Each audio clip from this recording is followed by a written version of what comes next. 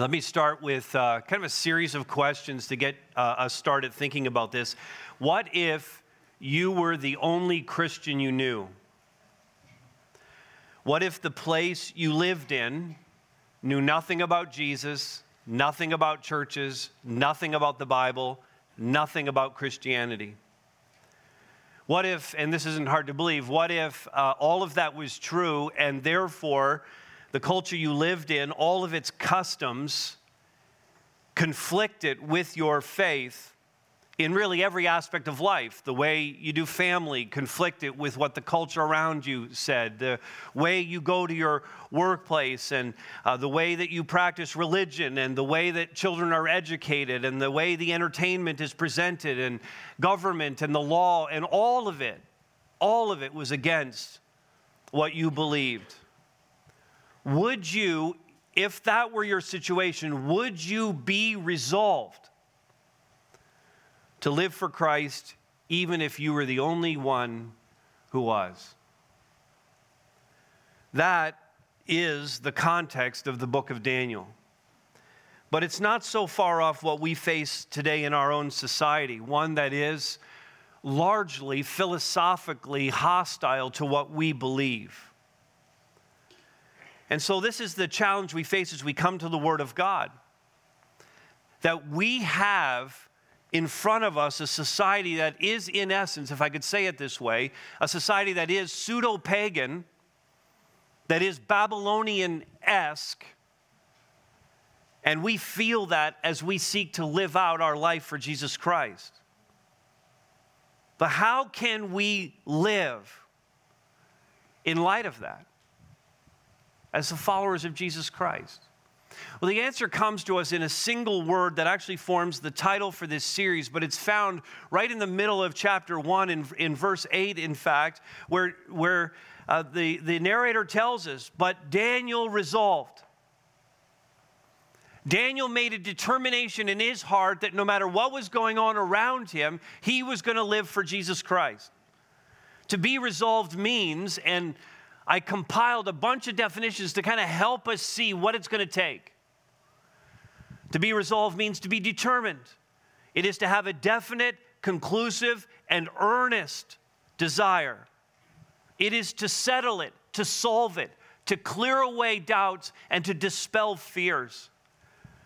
To be resolved is to make up your mind about a matter and act accordingly. It is to be firm in your intent and purpose. It is to move decisively in a certain direction.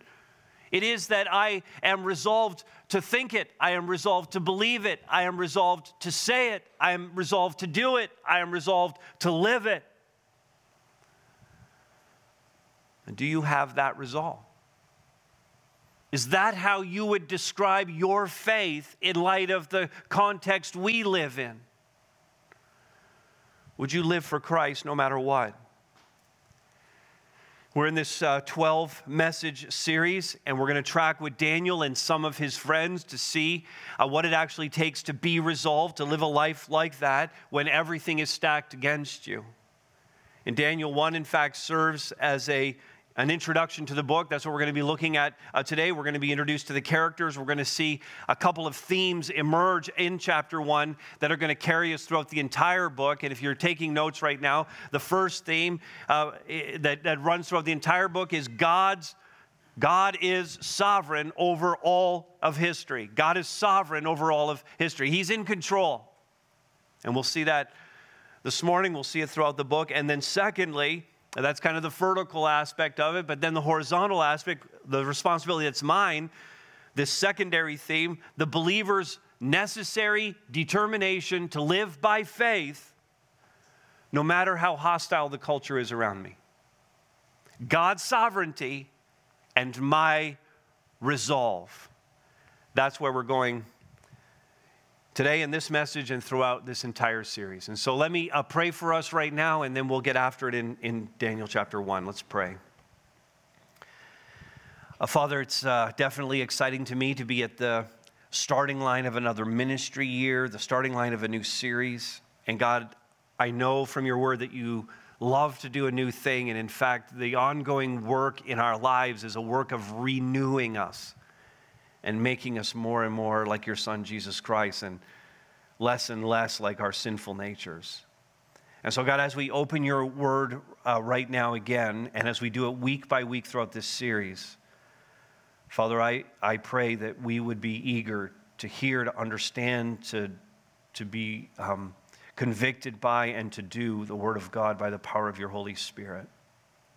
Father, I pray that your word would do what it is designed to do, because we know that it's living and it's active. We know it's sharper than any two-edged sword. We believe that it divides soul and spirit. Father, we know that it is a discerner of the thoughts and the intentions of the heart. And I pray that your word would do exactly that right now. Discern our thoughts, discern our intentions, and speak to us. We need this, Father. And we pray in Jesus' name. Amen. Amen. Are you with me this morning? All right. So let's go after this. Here's what we're looking at in chapter 1. I must be resolved to live for Christ. I must be resolved to live for Christ. And we'll see this first. In the face of all trouble. Resolved to live for Christ in the face of all trouble. Now let me read. We haven't read any of this yet, but we'll read it in 4 sections here as we work through the text. Let's start with the first 7 verses. In the 3rd year of the reign of Jehoiakim, king of Judah, Nebuchadnezzar, king of Babylon, came to Jerusalem and besieged it. And the Lord gave Jehoiakim, king of Judah, into his hand with some of the vessels of the house of God. And he brought them to the land of Shinar, to the house of his God, and placed the vessels in the treasury of his God. Then the king commanded Ashpenaz, his chief eunuch, to bring some of the people of Israel, both of the royal family and of the nobility, youths without blemish, of good appearance, and skillful in all wisdom, endowed with knowledge, understanding learning, and competent to stand in the king's palace, and to teach them the literature and language of the Chaldeans. The king assigned them a daily portion of the food that the king ate and of the wine that he drank, and they were to be educated for 3 years. And at the end of that time, they were to stand before the king. Among these were Daniel, Hananiah, Mishael, and Azariah of the tribe of Judah. And the chief of the eunuchs gave them new names. Daniel he called Belteshazzar, Hananiah he called Shadrach, Mishael he called Meshach, and Azariah he called Abednego. I must be resolved to live for Christ in the face of all trouble. You get a sense just reading that. It's a bit matter of fact. In fact, the second verse, which kind of sums up the historical note about what was going on here, you see that it just says, the Lord gave Jehoiakim, king of Judah, into his hand. It is kind of a matter-of-fact statement, and behind that, there's really so much to it. But we could be forgiven for just kind of reading that and having kind of a laissez-faire attitude about it and not really seeing it as much more than a passing comment about this event in history, not realizing how very destructive and disruptive and devastating this was to the people who were invaded by Nebuchadnezzar. You start to mine down a little bit more on it, and you get a sense of just how much trouble came upon the people. First of all, verse 1, this was an invasion, and there was a siege of the city. They weren't actually the primary target of Nebuchadnezzar's army. His desire was actually to get to the other superpower of the day, to get to Egypt and conquer them. And at that time, the ruler who was in Jerusalem had been set up by the Pharaoh of Egypt. So, Israel was just kind of like in the way and on the way to conquer the greater enemy. Well, once again, they found themselves under the rule of another because there was an invasion and a foreign army was there and the city was besieged and was taken over. Verse 2 says, in fact, that there was a pillaging of the sacred temple. They took out of the treasury of the temple much of the wealth that was there and carried that away and put it in the treasury of the foreign gods. And then what is most upsetting of all, the thing that constitutes, I think, the biggest part of the trouble that would have been so hard for people, verses 3 and 4, we find out that there is this deportation of young people, of the brightest and the most beautiful and the best of the land of Israel, of the nobility and of the royal family. They were taken away from their parents and taken away from the land and taken 800 miles away, taken to the land of Babylon to be indoctrinated in their ways. Not to mention, that's all painful enough, but there would be ongoing foreign occupation. There would be the rule from afar. There would be taxation that was unfair and levies placed on the people. There would be the laws of the Babylonians that would now apply, and not just the law of God. And to me, all of that, when you look at it and when you consider what actually is going on, though so difficult for people in this room to really grasp this, this is really trouble. This is a very troubling time. And the question that they would each face in the moment is, how are we going to respond to this trouble? And you and I know this principle already. The big issue is never the trouble that we face, but always our response to the trouble we face. We understand that, don't we? It's never really about the trials that we're going through, but how will we respond to God's work in each of our lives through that trial? And that's the question that's in front of these four, and really in front of the entire nation of Israel. How will they respond to the trouble?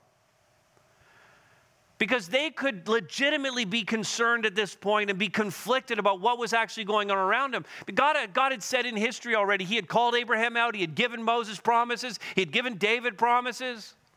They were the chosen people of God. They were the ones who were the inheritors of everything that belonged to the Lord, and they were to share that with the world, and the entire world was to be blessed through them. The Messiah was going to come through the nation of Israel. And now they're watching their best be carted away and another foreign ruler rule their land. And they might have been thinking in the moment, it doesn't really seem like God's keeping His promise. It had to have caused them to think this. He had put His own name on them. They were Israel. We strive with God, that means.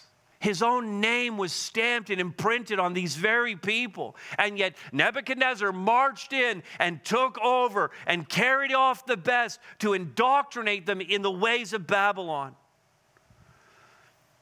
That's what verse 4 says. They were going to be educated. They're being put in a 3-year bachelor's program in all things related to Babylon. They were going to, verse 5, eat Babylon's food and drink Babylon's wine.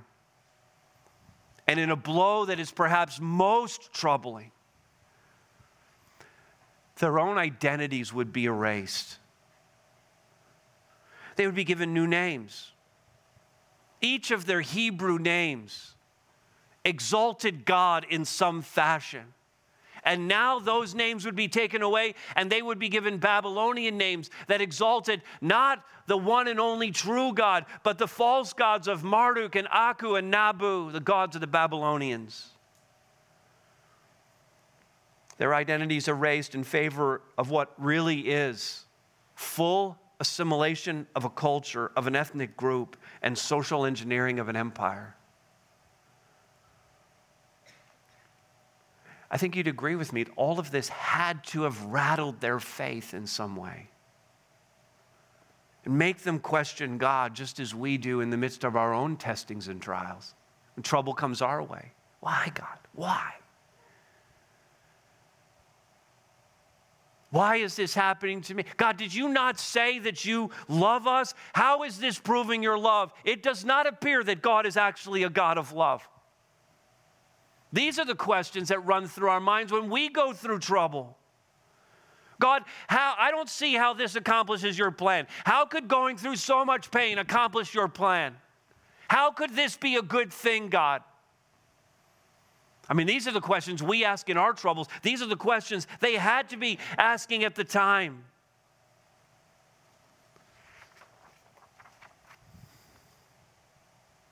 And what you and I often find is that our resolve to live for Christ can melt away in the face of trouble. But what we see as you read the entire book of Daniel is that God's orchestrating an entire plan for the world that you and I can't necessarily see. And certainly we see that when we read the entirety of the Scriptures. The exile of Israel was necessary. At the time, it would have seemed so painful and so out of step with what God was trying to accomplish in the world. But as you see the whole thing roll out, it was a necessary event to prepare the nation of Israel for the Messiah to actually come, to prepare, in fact, the entire world for the Messiah to come, so that Jesus Christ could arrive and could give his life on the cross and be resurrected from the dead and inaugurate the church. The exile was necessary for that to take place. So the ultimate can happen, which we still await, the ultimate culmination of history. Gleason Archer says it this way: the divine motive behind all this dreadful humiliation, suffering, and loss was redemptive and altogether in harmony with God's promises. The trouble seems so intense, but it's all moving toward a final end that only God is fully aware of, and he is sovereign, and this is where we see that theme playing out. God is in control. And in the midst of our individual troubles, is it not true that sometimes we look at it and go, it does not seem like God is in control of this? But we have to assure ourselves that he is, because the exile, listen, the exile was just a single chapter in God's epic story. And I can bring that right down to each of our individual lives, and whatever trouble you have gone through or you are going through, listen, it's just one chapter in the epic story that God is writing about your life. It's a tragic and triumphant story. We see both in each of these chapters. And in the midst of the larger meta-narrative of what God is affecting in the entire world, the thing that some of us need to hear because we struggle with this is that God actually cares for me personally in the midst of it. That God actually loves me as an individual. You can see that because in verse 6, he names these, of all the exiles, of all the ones that were taken out. These 4 young men, these 4 teenagers, their names are given to us under the inspiration of the Holy Spirit for all history to know. God cared for them as individuals, loved them. Daniel, whose name means God is my judge. And Daniel would consistently make decisions that showed that he knew that he was submissive to God and that God would judge him, not Nebuchadnezzar.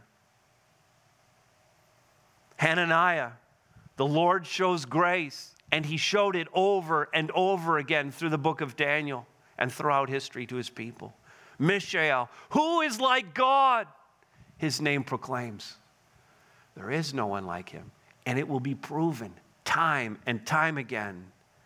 And Azariah, the Lord helps, and he will, and he does, each one of us. All of those names given to us for all eternity.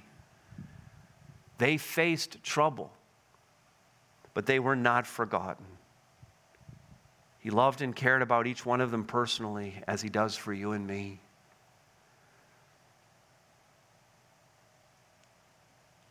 So each of us must be resolved to live for Christ in the face of all trouble. And then notice, because it doesn't end there, that's not enough, when hard decisions have to be made. Hard decisions that have to be made. Verse 8 kind of takes us there. So they have been kind of set up. They've come. This is like freshman week at college and university. They're getting their orientation. Here's where the education building is. Here's where the cafeteria is.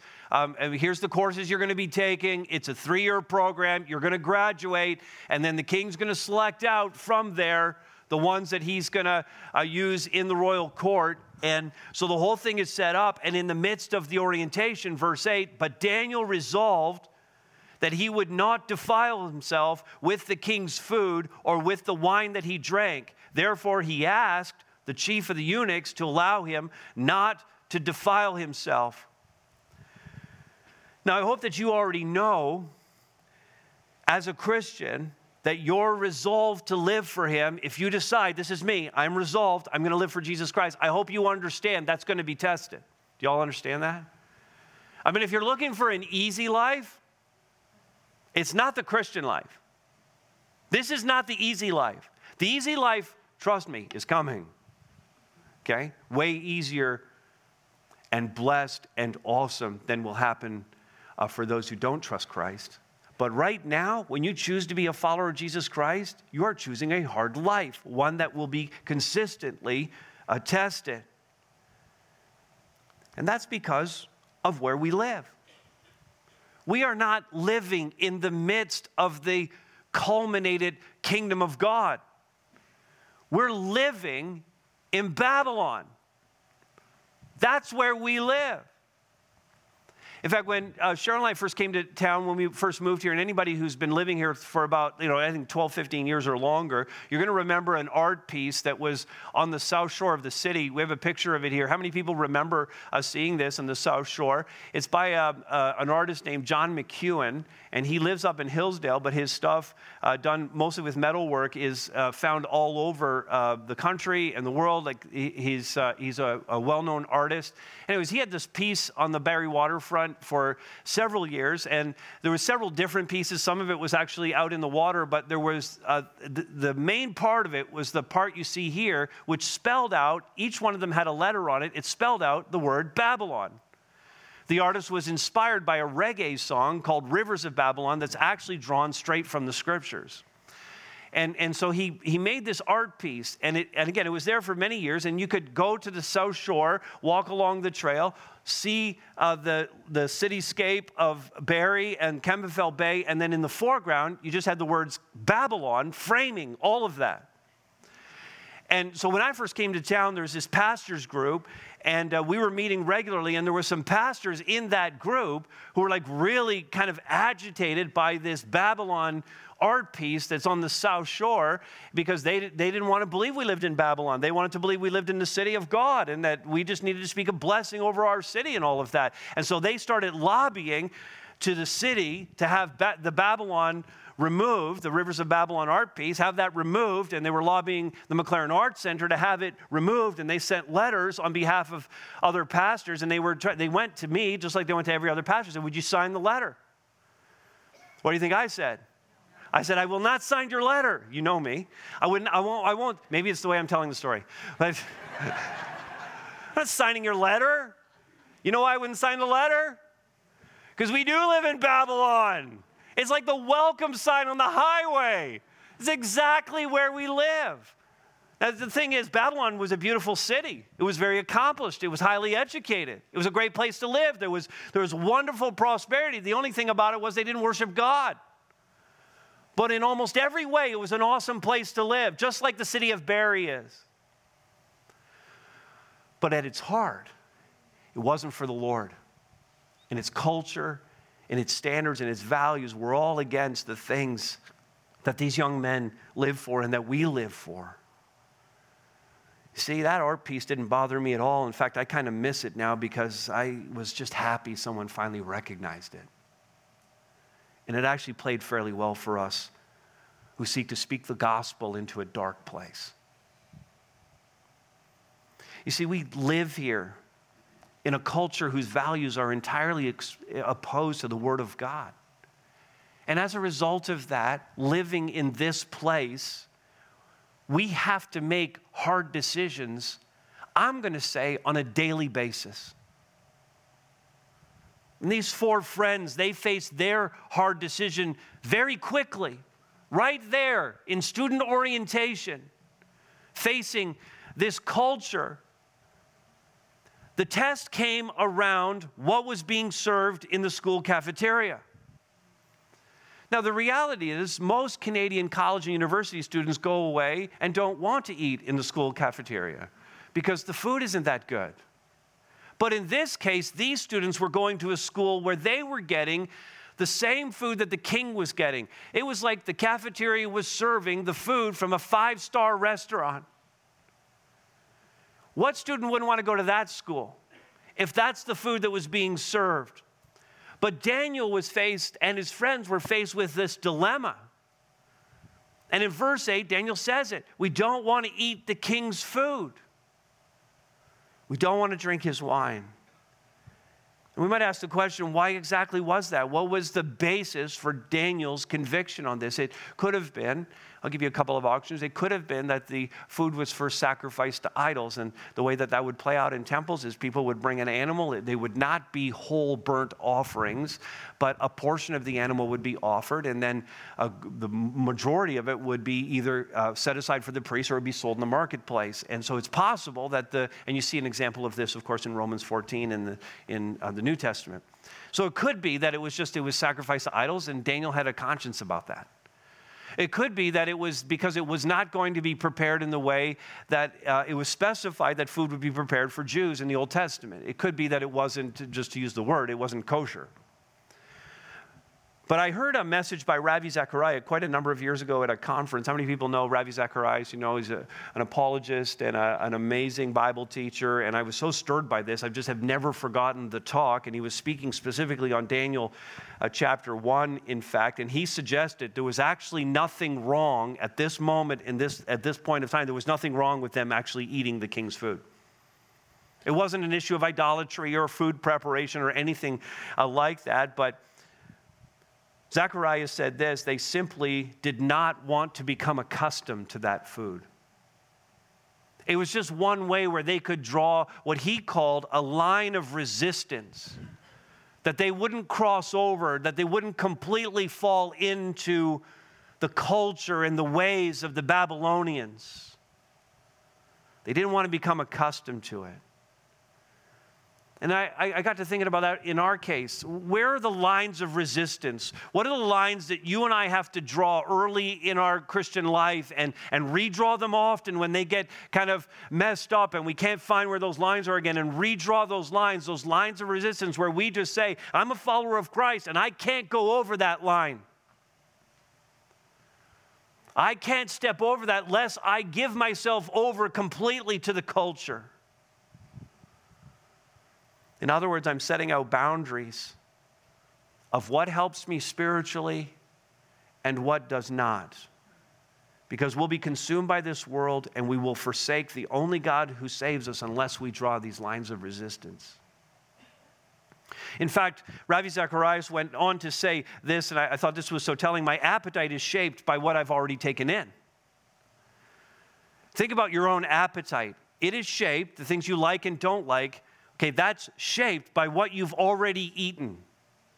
So, for example, it's launch weekend, so we brought in donuts. Okay, so after the service, y'all can have a donut. And these are not ordinary donuts, they're Zare's donuts, which are the best donuts in the city of Barrie. Essa Road, Barrie. You got to go there, Zare's, buy a donut. But today you get one for free. Now, the reason why, I can't imagine, is there anybody in the room, just raise your hand, is there anybody in the room who's never tasted a donut? Would be in, that is a lie. So, it would be perfectly un-Canadian of you to have never eaten a donut. The reason why we know that donuts are so good and that we all want one after the service, or maybe even right now, the reason why we know that is because we've had one. Our appetite has been shaped by what we've already eaten. Our appetite is also shaped by things that we've eaten that we don't like. For example, kale.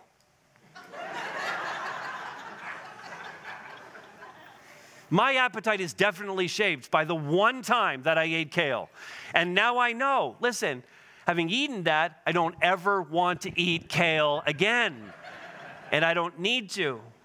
See, my appetite is shaped by what I've already taken in. When I taste something and like it, I want it more. When I taste something and don't like it, I don't want that thing at all. And the principle is, and this has stuck with me for all of these years, and I know it's going to be helpful, and I've said it here before, but listen to this quote from Ravi Zacharias: do not taste what you do not want to hunger after.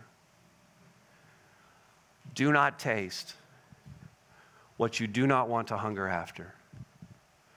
Draw the lines of resistance and make a determination a resolve to never cross the line. Set out the boundaries and live there. If you want to be resolved for Christ, then hard decisions actually have to be made about what you're going to consume. And we're not talking about food. I mean, in order to demonstrate that resolve to live for Christ in a alone that's not for him, we have to make these decisions. Daniel and his 3 friends, they didn't look at their situation and throw their hands in the air and say, this is hopeless or this is impossible, an impossible situation. We just simply have to give in, and in every single way we have to give ourselves to the culture of the Babylonians. They didn't consider it an impossible situation. The Christian life for sure is hard. While difficult, it's not impossible to live a thoroughly Christian life in a thoroughly unchristian context. But unless you're firmly resolved to do so, the context that you live in will swallow you bit by bit until you have no claim to actually being a Christian.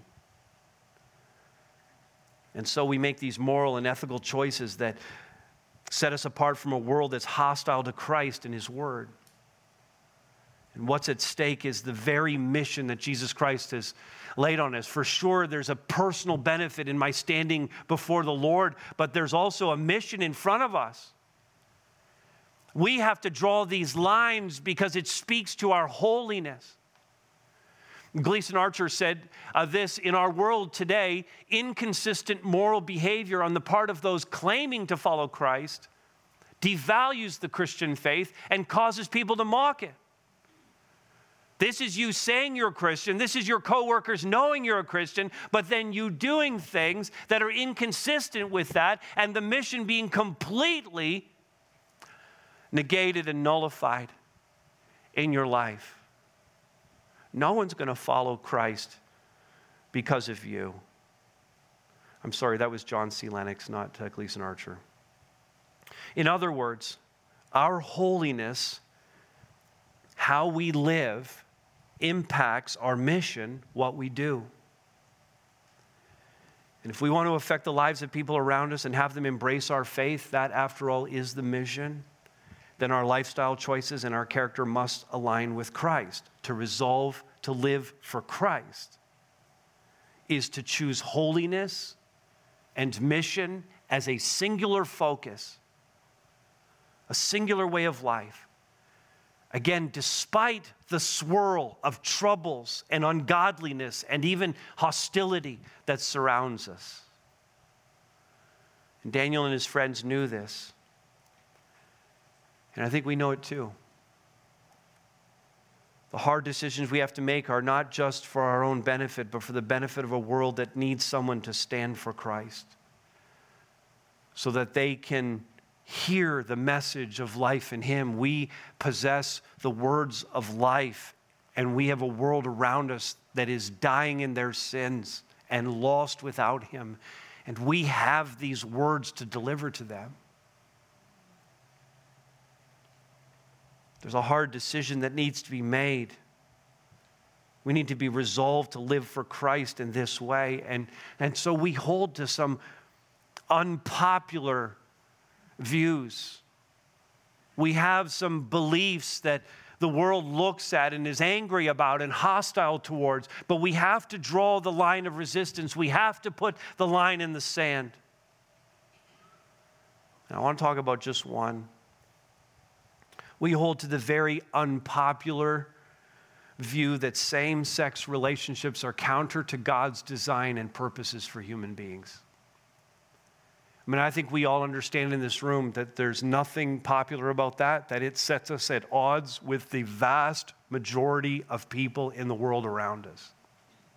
And yet we are convinced of the truth of this from God's word and from the very nature of design. I will say this. This is a place of love and acceptance, a place of grace. So this is a place that someone who is wrestling with same-sex attraction, for example, can come and be a part of this church and seek to understand who Jesus Christ is and what He says about living for Him. That as anyone comes through the door, no matter what they're dealing with in their life, what they're going to find here are people who are authentic about their own struggles and transparent about what's going on in their own lives and are willing to be vulnerable. Because no one here thinks they've arrived. No one thinks they have it all worked out. And there better not be a single person who's part of this church family who's ever wagging their finger at another person. Never pointing them out. Because every person in this room needs the same grace from God, amen? We all need it. We all need it. And so the reason why we draw the line of resistance and don't just completely cave into the culture on the same-sex issue is simply this. We stand firm on the Word of God, though we are in the vast minority of those who do so, because those who are actually struggling with same-sex attraction, who need to know what that truth actually is, and when the Holy Spirit begins working in their life, they need to find a place with people who are willing to stand and be resolved no matter what it means, no matter what the cost is, no matter the consequences of that decision. So we face consequences because we believe it, but we're providing a safe place for people to come when they discover the truth. Hard decisions. And then it follows, notice this next, we must be resolved to live for Christ in the face of all trouble when hard decisions have to be made and the potential consequences are severe. They're hard decisions that potentially carry very severe consequences. Let's pick this up in verse 9. And God gave Daniel favor and compassion in the sight of the chief eunuchs. And the chief of the eunuchs said to Daniel, I fear my lord the king, who assigned your food and your drink, for why should he see you were in worse condition than the youths who are of your own age? So you would endanger my head with the king. Then Daniel said to the steward, whom the chief of the eunuchs had assigned over Daniel, Hananiah, Mishael, and Azariah, test your servants for 10 days. Let us be given vegetables to eat and water to drink, and then let our appearance and the appearance of the youths who eat the king's food be observed by you, and deal with your servants according to what you see.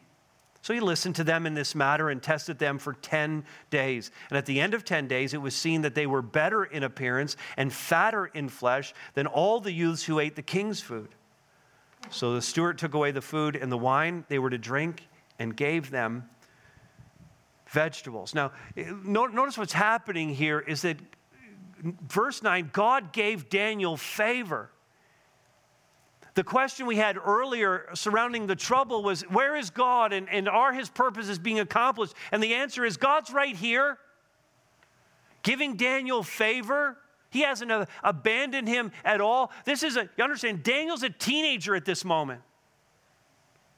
He's been taken away from his parents and his family. And in this moment, he speaks tremendous wisdom and with great respect that came from the Lord. The chief eunuch, he's working off a very reasonable assumption when he says that I fear the king.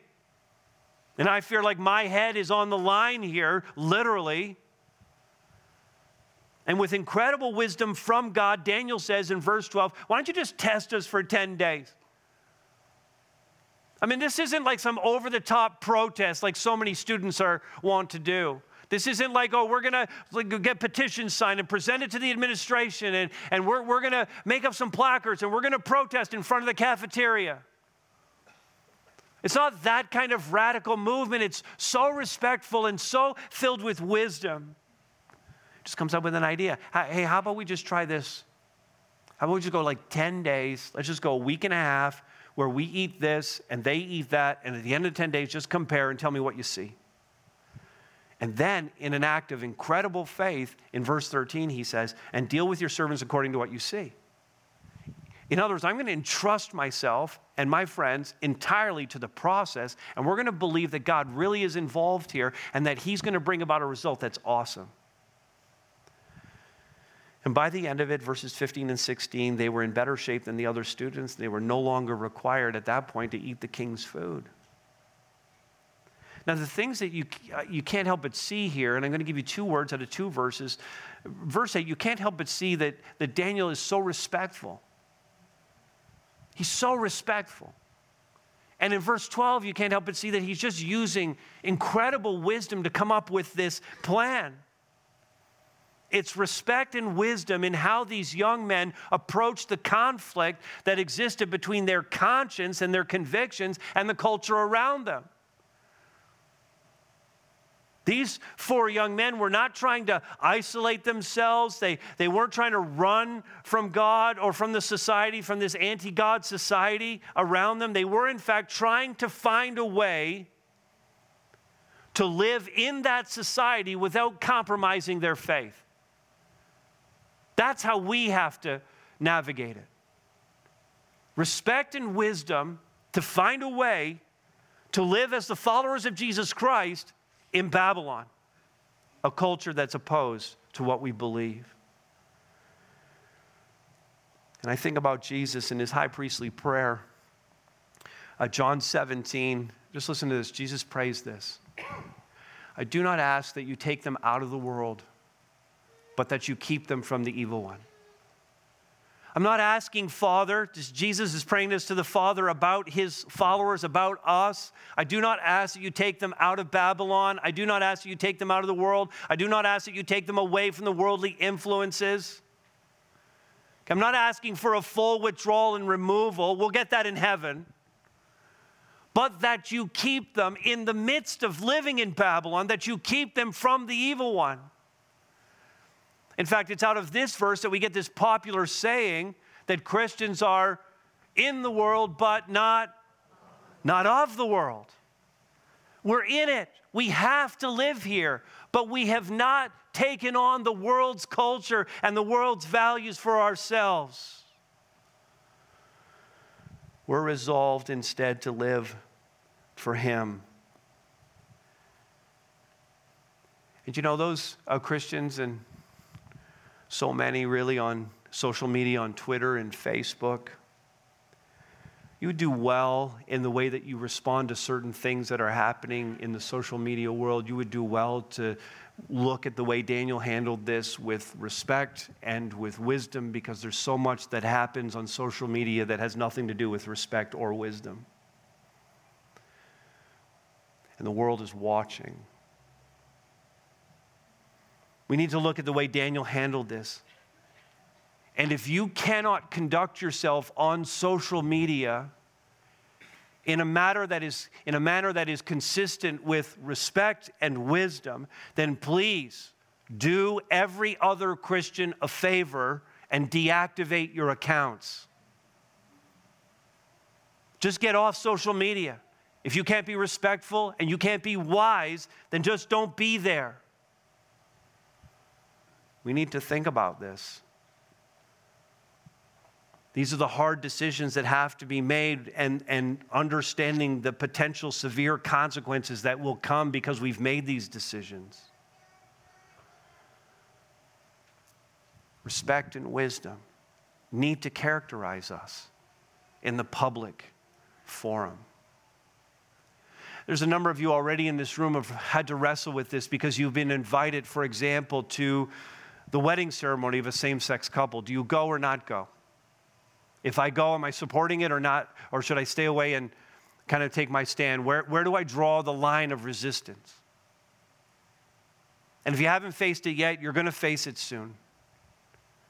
And we have to bring respect to the question. We have to bring godly wisdom to the question that we're all going to face around this.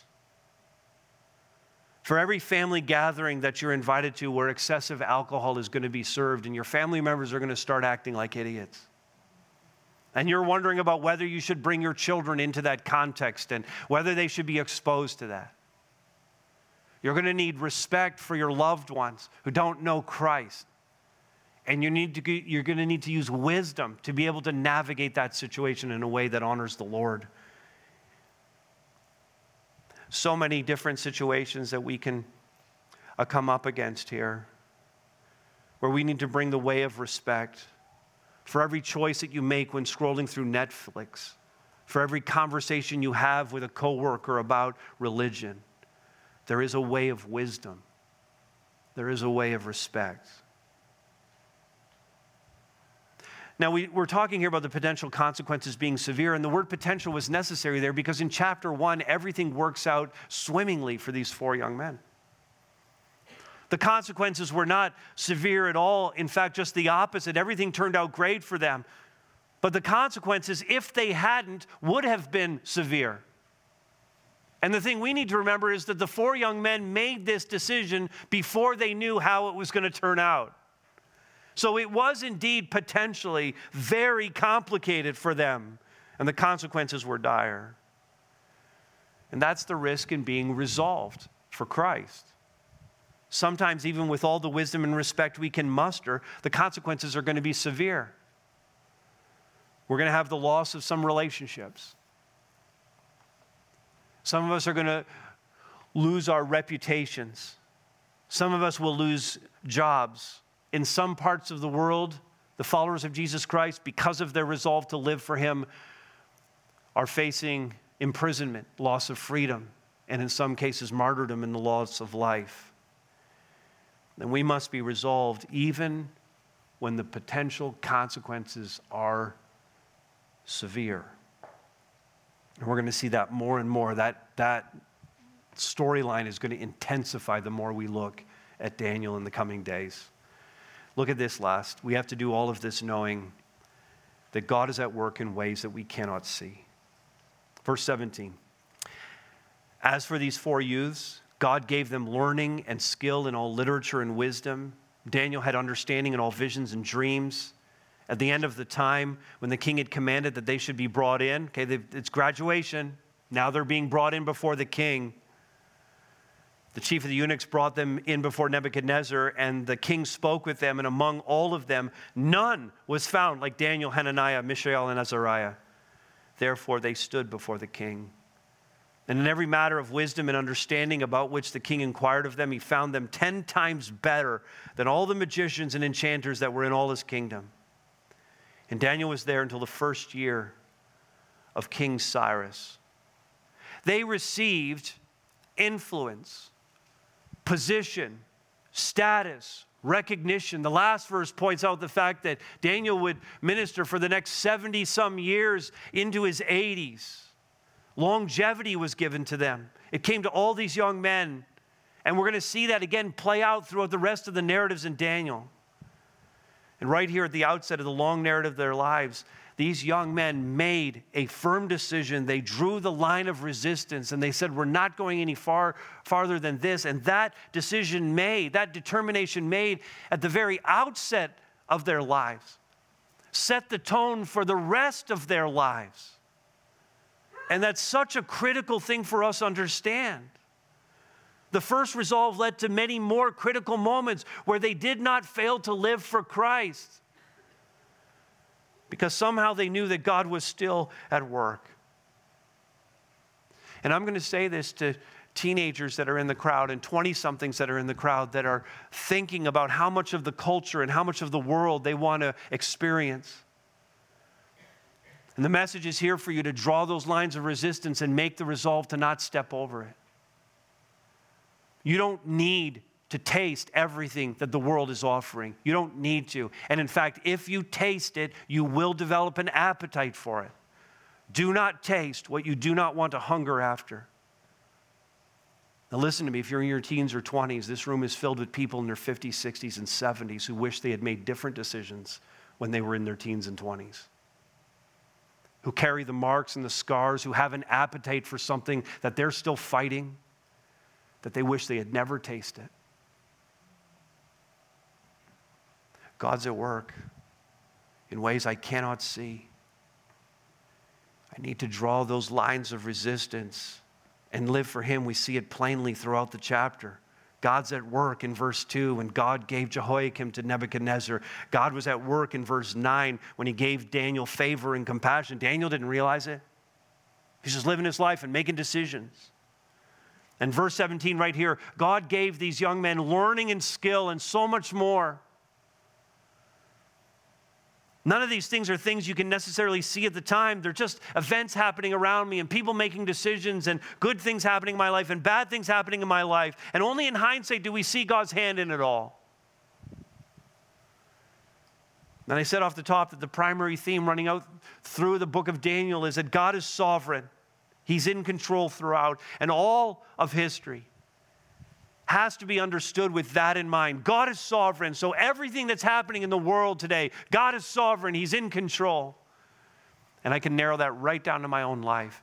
Every circumstance, everything that's happening to me, all the trouble that's coming my way, all the good things that are happening to me and that God has given to me, all of it is a result of God's sovereignty. And I can frame up everything in the world, and I can frame up everything in my own life so much better if I understand that God is in control. That nothing is taking him by surprise.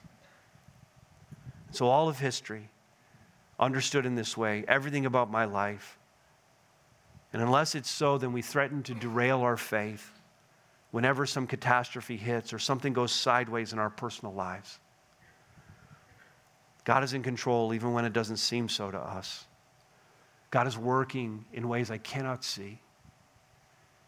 And again, as John Lennox says, the meaning of history lies outside of history. And I'd like to personalize that for us. The meaning of my life lies outside of my life. And it's rooted in the sovereign purposes of God. That's the message. I'm going to show you one more slide here that builds the entire outline together. And I would just like it, if this is your resolve, if you're hearing this and saying, this is me, that's what I want my life to be about, then I'm just going to invite you to read this with me right now as your pledge as we finish up this message. Let's read this together. I must be resolved.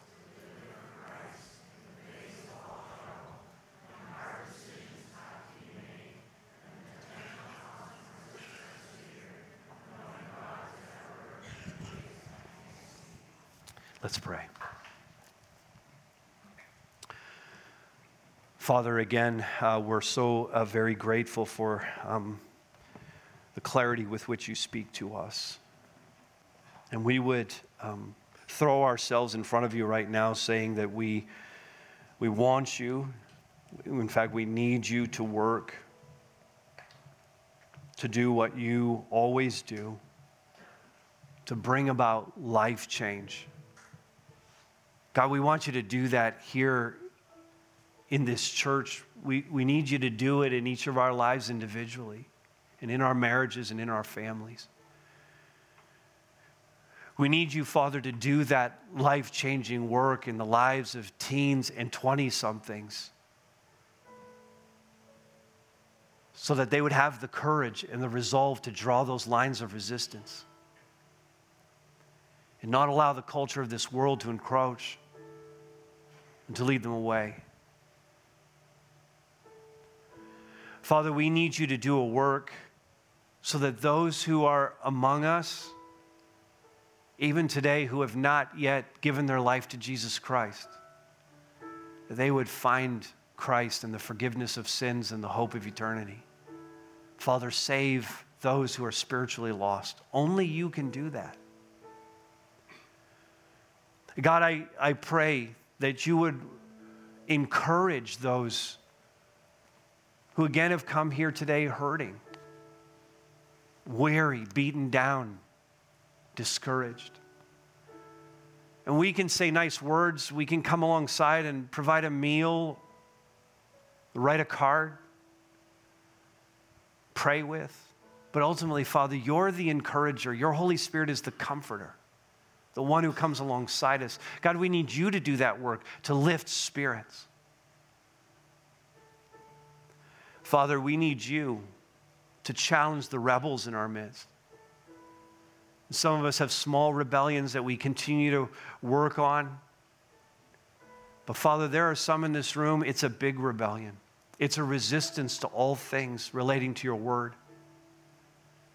There are some in this room, Father, who have been resistant and hard-hearted and some even angry about what they've heard today. And your Holy Spirit is the only one who can cut through all of that to bring someone to repentance, to find life in you. And God, only you can teach the ignorant. And this room is filled with ignorant people. Don't know what they need to know. And your Holy Spirit can teach us and bring us to a greater knowledge of who our God is and who we are and how we ought to be serving him. And so God, week by week, I pray that your Spirit would be here teaching us and illuminating our hearts to understand these truths. Father, again, it's an invitation for you to do what only you can do. And we will be resolved in this place, these people, each of us individually, resolved to live for you. And I pray this in Christ's name. Amen.